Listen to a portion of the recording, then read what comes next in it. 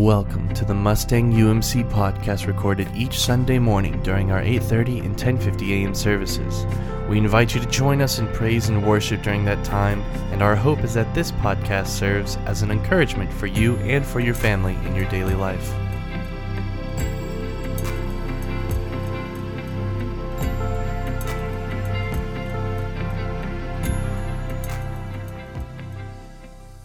So we come now as people who are centered in the worship and in the Word of God, and so we invite you as we remain standing to just receive God's Word, whether, again, you're at home or in the room, to just receive this Word from Jonah chapter 3, verses 1 through 10. Let's give our attention to the reading of God's holy Word.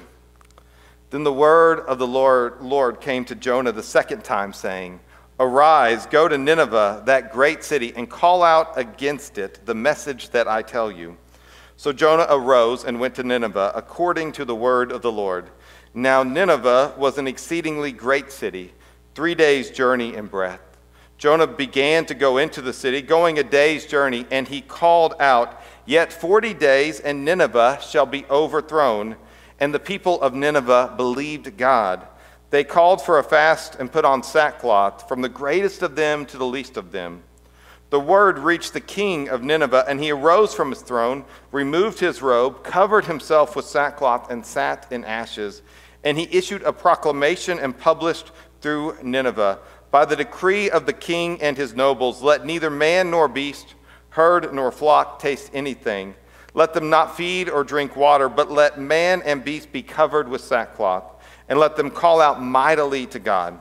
Let everyone turn from his evil way and from the violence that is in his hands. Who knows? God may turn and relent and turn his fierce anger so that we may not perish." When God saw what they did, how they turned from their evil way, God relented of the disaster that he had said he would do to them, and he did not do it. The word of God for the people of God. Thanks be to God. Amen. You all may be seated. Let us pray. And so, Lord, we do just thank you for your goodness and your faithfulness, for your kindness. Lord, that you are with us, that you are before us and behind us. And so, Lord, we pray that that very presence, that very Spirit would dwell upon us now. That as we hear your word, that as we receive your word, we would be transformed by your word. And it's in Jesus' name that we pray. Amen. And we are people who love inspirational speeches, don't we? Right? And I was thinking earlier back on the 4th of July, I watched the movie Independence Day, which is one of my favorite movies. And I can still hear the president, Bill Pullman going, "I will not go quietly into the night. We will not perish without a fight." Like, we love these sort of motivational speeches, believing that they are sort of like the thing that can take something and make it amazing. And so one of the ways in which I've been a part of different speeches is through football. So a lot of you know I played high school football at Owasso. And so when I was playing high school football, Jinx was the big bad enemy. They still are, but they were especially then in the midst of just rolling over people left and right. Now, here's what I know today is we were pretty good. Like, we made the playoffs. We won a lot of games. We destroyed some teams. But we could have played our best game against Jinx. They could have played their worst game all season, and they still would have beaten us by 3 touchdowns. That's what I know today. They were just so much better. And here's how I know that, is because of what happened afterwards. So I played this outside linebacker position. My number one job playing outside linebacker was not to let people get outside of me. That was the big no, don't let anybody get outside of you. But it's a whole lot easier said than done, especially when we were playing Jinx, because let me just tell you what I was up against, all right? There was a offensive tackle, who ended up signing at Oklahoma State and starting on their offensive line. One of their tight ends played at the University of Tulsa and then played for the New England Patriots. Another of their tight ends played at the University of Texas on the defensive side. Their fullback, a guy by the name of Lawrence Pinson, started at linebacker for Oklahoma State University. And the running back, one of their running backs, was a guy by the name of Jason Carter, who ended up starting at safety at the University of Oklahoma. And so I remember we were playing them, and they ran a sweep my direction, and I let them get outside of me. And I tell you what, my coach, he was so mad. I mean, he was yelling at me. How could you let them get outside of you? How dare you? That's your job. And I wanted to tell him, dude, Like, they're going to go play Division I, and then some of them are going to go play on Sundays. And I'm going to go be a preacher. And that's how I let them get outside of me. And so later on in the game, they ran the same play because it works, And that time I just sort of, I made sure they didn't get outside of me, and they just ran through their running back, another guy by the name of Aaron Brewer. He ran through the middle, untouched for a touchdown, but I didn't let him get outside of me. And, the coach just sort of looked at me, and I, you don't do this, but you think about it, I sort of want to be like, what can I do, right? Literally, what can I do? So this is the team we're playing, all right? We got one defensive guy who's going to go play D1, but the rest of us are a bunch of nobodies. And so, but again, we thought, we believe, right? You have to believe that you could do something. And so we had to believe that we could beat this team. And so I wanted to help our team know, yes, we can take this team down. And so I was one of the leaders of our team, and I had the opportunity to do one of the pregame, huddle speeches to rally our troops. And so before that game in which they just slaughtered us, about an hour and a half, the quarterbacks, running backs, receivers, defensive backs, and linebackers, we all went out there to get ready early on. And so as we were about to go, we all gathered around, and this was my time to shine. And I had thought about it, my speech. What am I going to say that's going to make the difference? And so I get there, and I say, nobody expects us to win this game. We are outmanned. Everybody thinks it's the mighty Jinx Trojans, and they're the ones that have all the athletes, and they have all these players. And I said, they may have Lawrence Pinson, this linebacker and fullback I mentioned, but he's no Lawrence Taylor, the great defensive end and linebacker from the New York Giants. They may have Jason Carter, this running back and safety, but he's no Chris Carter, this great wide receiver from the Vikings. And then I said, and they may have Aaron Brewer, but he's no Aaron Tiger. And all of my friends were like, yes, let's go get it. And we had the best warm-up we've ever had. We must have used all of our good energy because it was 21-0 at the end of the first quarter. But that warm-up, I want to tell you, was great, right? We are people who love the idea of motivation and inspiration, and we're people who rely on being inspired and having this pep talk because we believe that the right pep talk can change our beliefs and it can change our behavior, that if we're inspired to do something, then we can accomplish it. But we know that changing our behavior or doing something we don't want to do or thinking something we don't want to believe is actually one of the hardest things that we can do. And so kids, in your notebooks, I'm going to invite you, throughout my sermon here, I'm going to be talking about 4 different boxes, and I invite you to do something that I ask you to do in the first box. And if you're watching from home, I invite you to get some scratch paper and join with us. But in box 1, I want you to write or draw something that you used to do, but you don't do anymore, all right? Something you used to do, but that you don't do anymore. Because one of the things that we know is that it's hard sometimes to change our beliefs or our behaviors. Now, why is it hard for us to do that? What makes it difficult about us as people to be able to do it? The first thing I think about is that we all are people of habits and routines. If you're used to going the same way to work for 30 years and something changes because there's road construction in Oklahoma all the time, it's hard to change that habit, right? We have a pattern of belief and a pattern of thought. It's hard for us to change because we're in a routine, we have that habit. Another reason why I think it's hard for us to change is because we're afraid that we experience fear. We're afraid we know how to live in this reality. We don't know what it would be like. What if I changed my behavior? How would I live in the new one? And that's scary to us, all right? Or changing the way we think, that's a scary world for us. And also I think it's hard for us sometimes to change our beliefs or behaviors because of relationships. If a group of us believe this and yet all of a sudden I start to believe this, then what about my relationships here? If we always did this together and now I don't do that anymore, but I do this, what does that mean for my relationships with these people? And so we really value our relationships. And so we'll hold on to do things that maybe we shouldn't do because we value these relationships. And one of the things that I believe is critical for our faith development, all right, is that we alter our beliefs and behaviors based on who God is and what God wants us to do. And that we are people who are open to this change and that we should want to change in the way that God would have us to change. And so how is it that we actually change our minds? How do we change our beliefs? How do we change our behaviors? And I think there's a few different ways. This isn't a kind of a list that encompasses everything, but I think one of the most important things is that you have a trusted source, somebody that you rely on. When I was in seminary, I had a professor by the name of Dr. Bauer. Now, Dr. Bauer taught New Testament, and I'm pretty sure he had the New Testament memorized. Because he just seemed to be one of those guys who knew everything. And if you said, well, what's in Matthew chapter 12, he could tell you the whole thing. It was one of those crazy people. And so here he is. And so when he was talking about the scriptures, I was listening because I trusted him. And if he taught me something, then I would pay attention because I gave him authority. I think one of the struggles we have right now is just who do we trust and how do we trust them, and what information to trust. And that seems to be one of our struggles right now, is that trust is really, really hard to come by. Now, another thing how do we change behavior is through our own life experiences. I've changed belief and behaviors about being a dad after I became a dad. There are things that I thought, I'd never say that or do that I've ended up saying or doing, right? That this is normal as a parent because we look on it on the outside. I remember looking on the outside and thinking, my parent, I wouldn't do things that way. But then I end up doing them that way because they make sense in a different context. Our life experience changes what we believe and what we do. Sometimes we change what we do or feel because we have a pit experience. We talked about this last week with Jonah. And so we're in this story of Jonah. And so in Jonah chapter 1, God tells Jonah, go to Nineveh. And he goes the exact opposite way.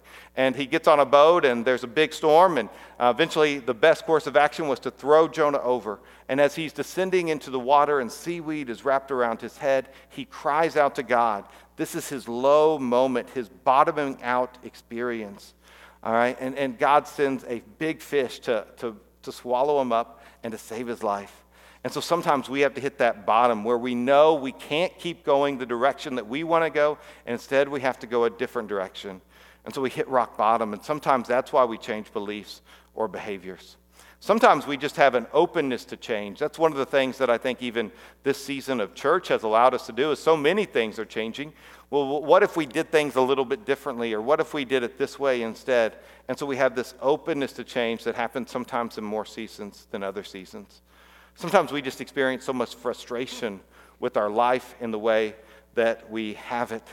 I think about Dave Ramsey, who Financial Peace University and trying to help people get out of debt.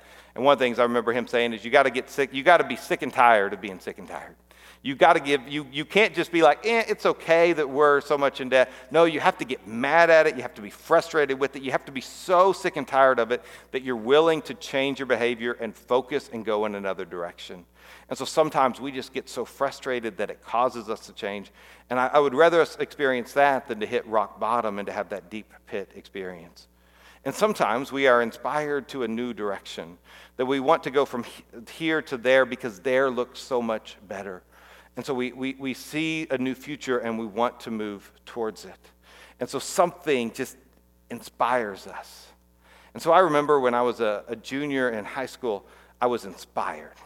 I went to the very first Fast and Furious. Now, I guess they have like 8 of these now. I don't know. I didn't think it was that good of a movie whenever I went to watch it. But I remembered that as soon as I left that movie, I was inspired to drive fast. If I was a police officer, I would have just sat outside the movie theater so you could catch a bunch of punk kids who are 16, 17, and 18 speeding away. Because I had a 1993 red Honda Civic that was a standard. And so it was just like, I just thought I was the coolest thing pulling out, in that fast little car. I called it the Little GoDaddy, which is not the information you needed, but it's the information you get this morning. And so right after I saw that movie, I was inspired to go and do something differently. Now, I would speed till I got to 5 over the speed limit, and then I would settle down. But I'd get there as quick as I could, all right? And so this is the way life works. We see something, we experience, and we're inspired. Sometimes that carries through. Oftentimes it doesn't. And so there's something about being inspired. And so as a preacher, one of my goals is to try to figure out ways to inspire you, to craft this message, to craft a sermon in such a way that when you leave, you're like, Yes, I want to go and live differently. I want to do things God's way. I see the world a new way. And that I spend all this time and all this energy trying to come up with ways to do that. But here is the thing that I've learned reading Jonah, is that I really hate Jonah because he does none of that and he has amazing results. He doesn't spend this time crafting a message. He doesn't put all this great energy into it. He is the prophet who does the least amount of work and gets the biggest amount of buck from it. You know, we have other prophets, Isaiah, I think of, who wrote these grand narratives that proclaiming things to God's people, and he was rejected. He spent all this time and all this energy and all these words, and people didn't really hear him or listen to him. And that's the way it is with so many prophets. They spent all this time and all these words, and they got no impact. But Jonah, if we remember in Jonah chapter 1, he spoke a few words on the boat, and it ends up all these people end up believing in God. And then here in Jonah chapter 3, we hear a little bit more, and he does it very unwillingly. I mean, I can imagine that once he got out of the belly of the fish, and God tells him a second time, go to Nineveh and say this stuff, that, you know, he probably, and it was not an easy, it was not like 5 minutes away. I mean, he had a journey. And you can just imagine him sort of muttering, all right, God, I'm going, but I'm not happy about this. Like, this is not what I want to do. He went very unwillingly to Nineveh. And oftentimes, sometimes I think, gosh, that unwilling obedience isn't a good thing. But actually, the more I look at it, is we have great instances of people who didn't want to do something but did it anyway, and God blessed them, and God met them there. One of the most famous stories for us as United Methodists actually comes from our founder, John Wesley. And so John Wesley, who sort of designed our church and sort of birthed the church movement, he didn't always feel like it. But most famously, he had this Aldersgate moment. And this is what he wrote in his journal.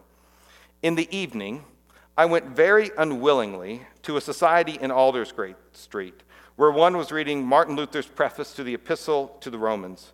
About 9:15, while he was describing the change which God works in the heart through faith in Christ, I felt my heart strangely warmed. I felt I did trust in Christ, Christ alone for salvation, and an assurance was given me that he had taken away my sins, even mine, and saved me from the law of sin and death. And so here John Wesley goes unwillingly to a Bible study. And they don't even get to the Bible, it's just sort of the preface. And there he's reminded that God loves him, and he feels overwhelmed. His heart is strangely warm. And this is what we actually believe. Here's what we believe, is that sometimes God does his best work when his people are unwillingly obedient. We don't always have to be the most excited about where God is calling us to go. If we will just go and show up, God will do amazing things. And so God will do work in your life and in my life when I am faithfully following him, even if I'm not excited about it. And sometimes we think, I'm going to go, but only when I feel motivated to go. And what our scriptures tell us and what experiences of other Christians tell us is go even when you don't feel like it. If God says go, go, and God will do amazing things not only in you, but also with you and through you. And so kids, I'm going to invite you in box 2 to draw a picture of something that you do unwillingly, something that you do that you don't necessarily like doing, but you know maybe it's good for you to do. And so Jonah goes to Nineveh. Now it says it's a large town, and it's about a 3-day journey, and so he goes about a third of the way in, and then he gives them this sermon that changes their whole city. And this is what he says. Yet 40 days, and Nineveh shall be overthrown. That's it. Can you imagine if after we sang the blessing today, if I just come up here and said, yet 40 days, and Mustang shall be overthrown, and then I walked out? Some of you would have been happy about that. You've been like, whoo, we're certainly going to beat the Baptist to lunch today, right? But, I mean, we expect more. But this was his message, the entirety of his message. Yet 40 days, and Nineveh shall be overthrown. But here's what we see in the story, is that God is so much bigger than the messenger. God is so much bigger than just what is being said, because God works at a level that we can't see. And we often think that we can do great things for God without God. And this is just another reminder of God being able to do great things really without us. And what he was able to do, he set off a chain of events of revival.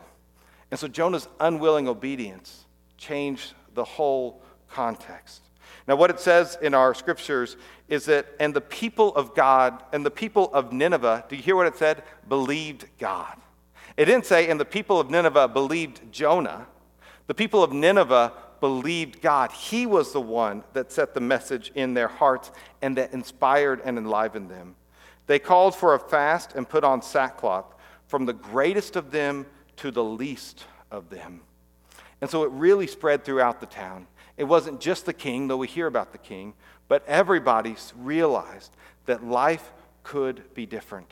And in there it talks about how they wore sackcloth and they sat in ashes. And this is a symbol of repentance. It's a symbol that life is not okay right now, that we have done things we're not supposed to do, we have lived life in a way that we shouldn't, and we need to be going in a different way.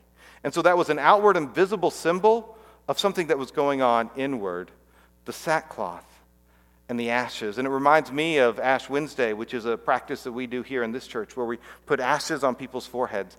And it's that sign of repentance. It's that sign that we need God and that things our way are not okay. And so kids, in box 3, I invite you to draw a picture of people in Nineveh repenting and praying. What does that look like in your imagination for them to go? And so they repented. And again, it wasn't about human inspiration, but it was a spiritual awakening that was happening in the people of Nineveh, and it spread like a wildfire. I mean, just imagine the scene of a whole city stopping and getting on their knees and praying before God, of people changing from their royal robes or their everyday clothes and putting on these uncomfortable sackcloths because their hearts were broken and they knew that they needed to repent. Now, when we talk about repentance, I want to give you a definition that one of those trusted sources in my life, a guy by the name of Robert Mulholland, he was a professor at Asbury, said, and this is what he says. He says, repentance is not being sorry for the things that you have done, but being sorry you are the kind of person that does such things. So often, and maybe there's some of us in this room who we said we're sorry for the same thing to God or to our loved one or whoever it might be 50 times or 100 times or 500 times. Oh, I'm sorry I did that, I'm sorry I did that, I'm sorry I did that. But what repentance does is it says not just, oh, I'm sorry I did that thing. I'm sorry that's who I am. I'm the kind of person who gets so mad I can't control it. I'm the kind of person who's hurting so much that I choose addiction over grace. I'm the kind of person who has this going on inside, and so I'm doing these things. I'm the kind of person who does this. And so repentance is not just saying I'm sorry. It's saying I want to live differently. And part of that is us believing and regretting and repenting over our sins. It's about turning and changing the way that we do things. And so kids, in box 4, I'm going to invite you to draw a picture or write down something that you think God wants you to change or to do differently in your life.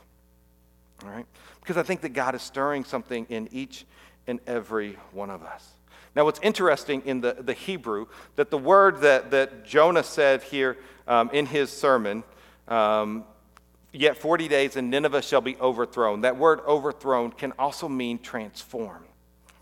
And so what is really interesting is I think Jonah thought, I am going to preach and then God's going to destroy the city. But what his message was actually it could be overthrown or it could be transformed. And that's exactly what happened, is that they were a transformed city, that God relented and allowed them to live and thrive in this new way. And that God can transform even the most wicked of us into who he wants us to be. But that's only if we have an openness. That's one of the ways that we change, is am I open to being transformed by God's word and by his truth and his grace. And what we need is that openness to awaken the Spirit in each and every one of us. Do you want to live differently? God, I want something more than what I have.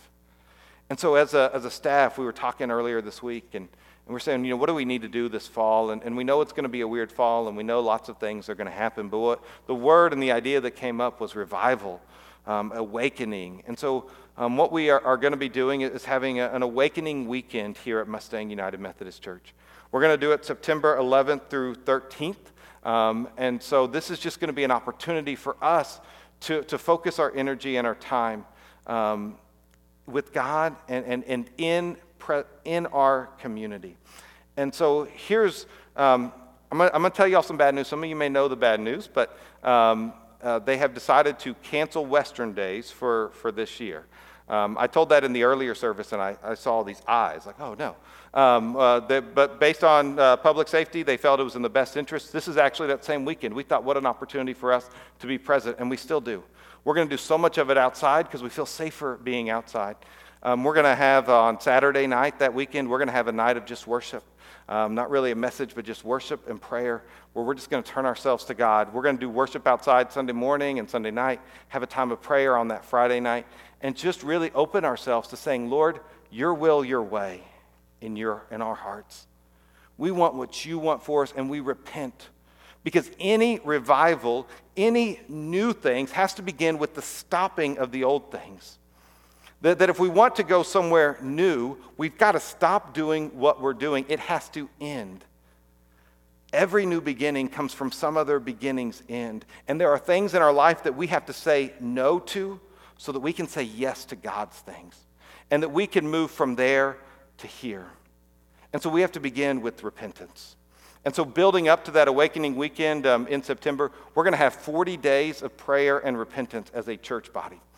And one of the things that we're going to do is we're going to send you prayer prompts. We're going to have these in email and also probably some hard copies, but we also want to make it available to you via text. And so beginning next Monday, August the 3rd, it's going to begin this 40 days of prayer leading up to that September day. And so if you want to be a part of receiving it by text message, we're going to be sending text out at 8 o'clock every night. Then just text the word pray. That's all you need to do is pray to that number, 405-251-6757. So that's 405-251-6757. And if you text that, then every night during that 40 days of prayer, you will get a kind of our prompt of what we as the people are praying for and what we are believing. Because revival doesn't happen because we say it's happening. All right, revival happens because God's people are committed to it and they're open to it. Because I can't say that this is what our awakening weekend is going to look like, because I don't know. And it really depends on us. Are we going to be willing to humble ourselves and say, Lord, I want what you want? And one thing I've learned during this whole mess of 2020 is that I need Jesus. During the first service, as we were singing Cornerstone, and I thought about my anchor holds, that God is this anchor in this storm. And the image I got was like we have this boat that God says, you know what, there will be storms and it's okay because I will hold, the anchor will hold, you will make it will be okay. But so many of us, whenever the storms come, we think, I've got to do something to make this storm or to get rid of this storm or to run away from this storm instead of being the people of God in the midst of the storm.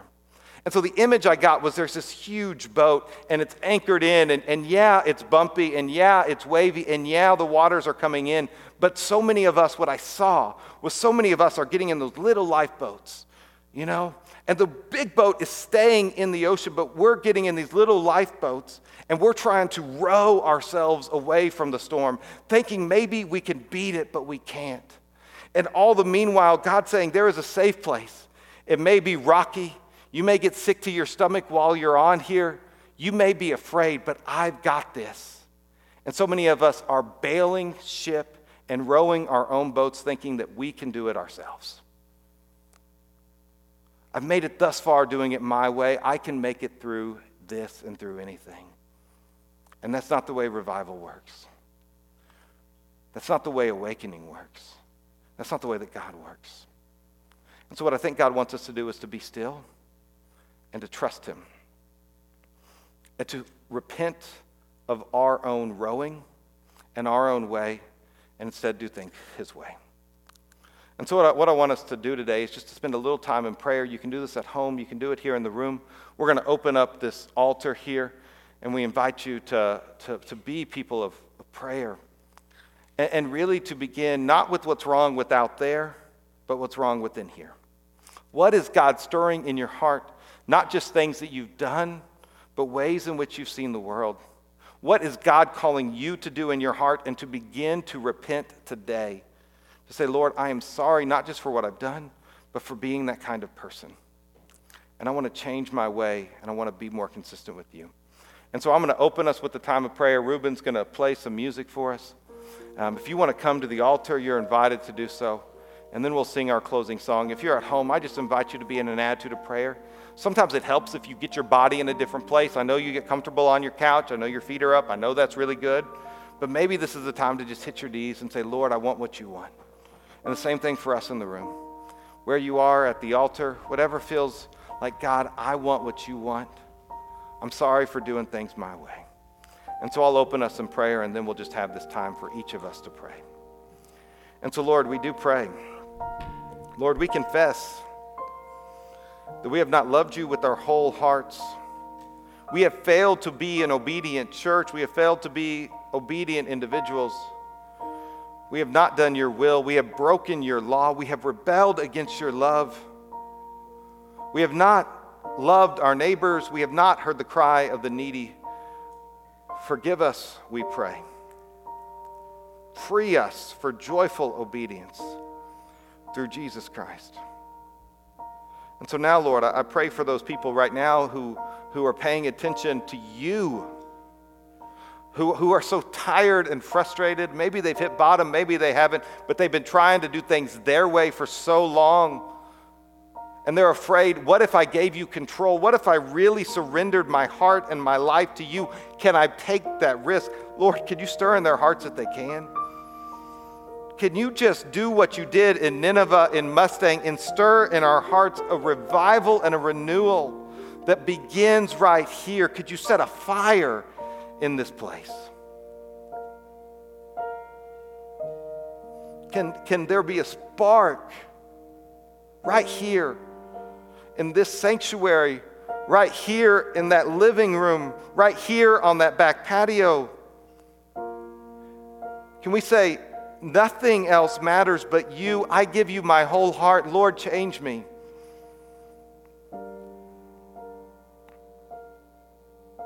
I don't just want a better life, I want a new one. And so, Lord, if anybody's ready to do that for the first time, Lord, I pray they'd have the courage to come forward, to reach out. But maybe there's some of us, we've been doing this church thing for a long, long time. It becomes so habitual that we forgot the depth of the joy of it. And we have put our own behaviors and said, well, it's okay because I still follow you, but maybe not in this area, but that's okay because I still do a lot of good things for you, God. Lord, convict us. Stir that heart that says, I don't want just some of you, I want all of you. And may we as your people confess and repent and turn around so that our lives, our families, our church, our community, our state, our country, and our world are transformed. Awaken in us. And so, Lord, we offer ourselves completely to you today as we pray individually where we are or at this altar. Change our hearts, oh God.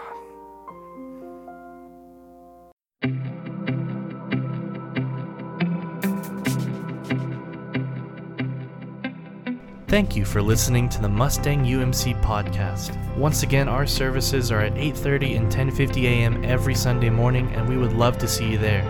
For more information about the Mustang United Methodist Church, please visit us at mustangumc.org or email us at office@mustangumc.org.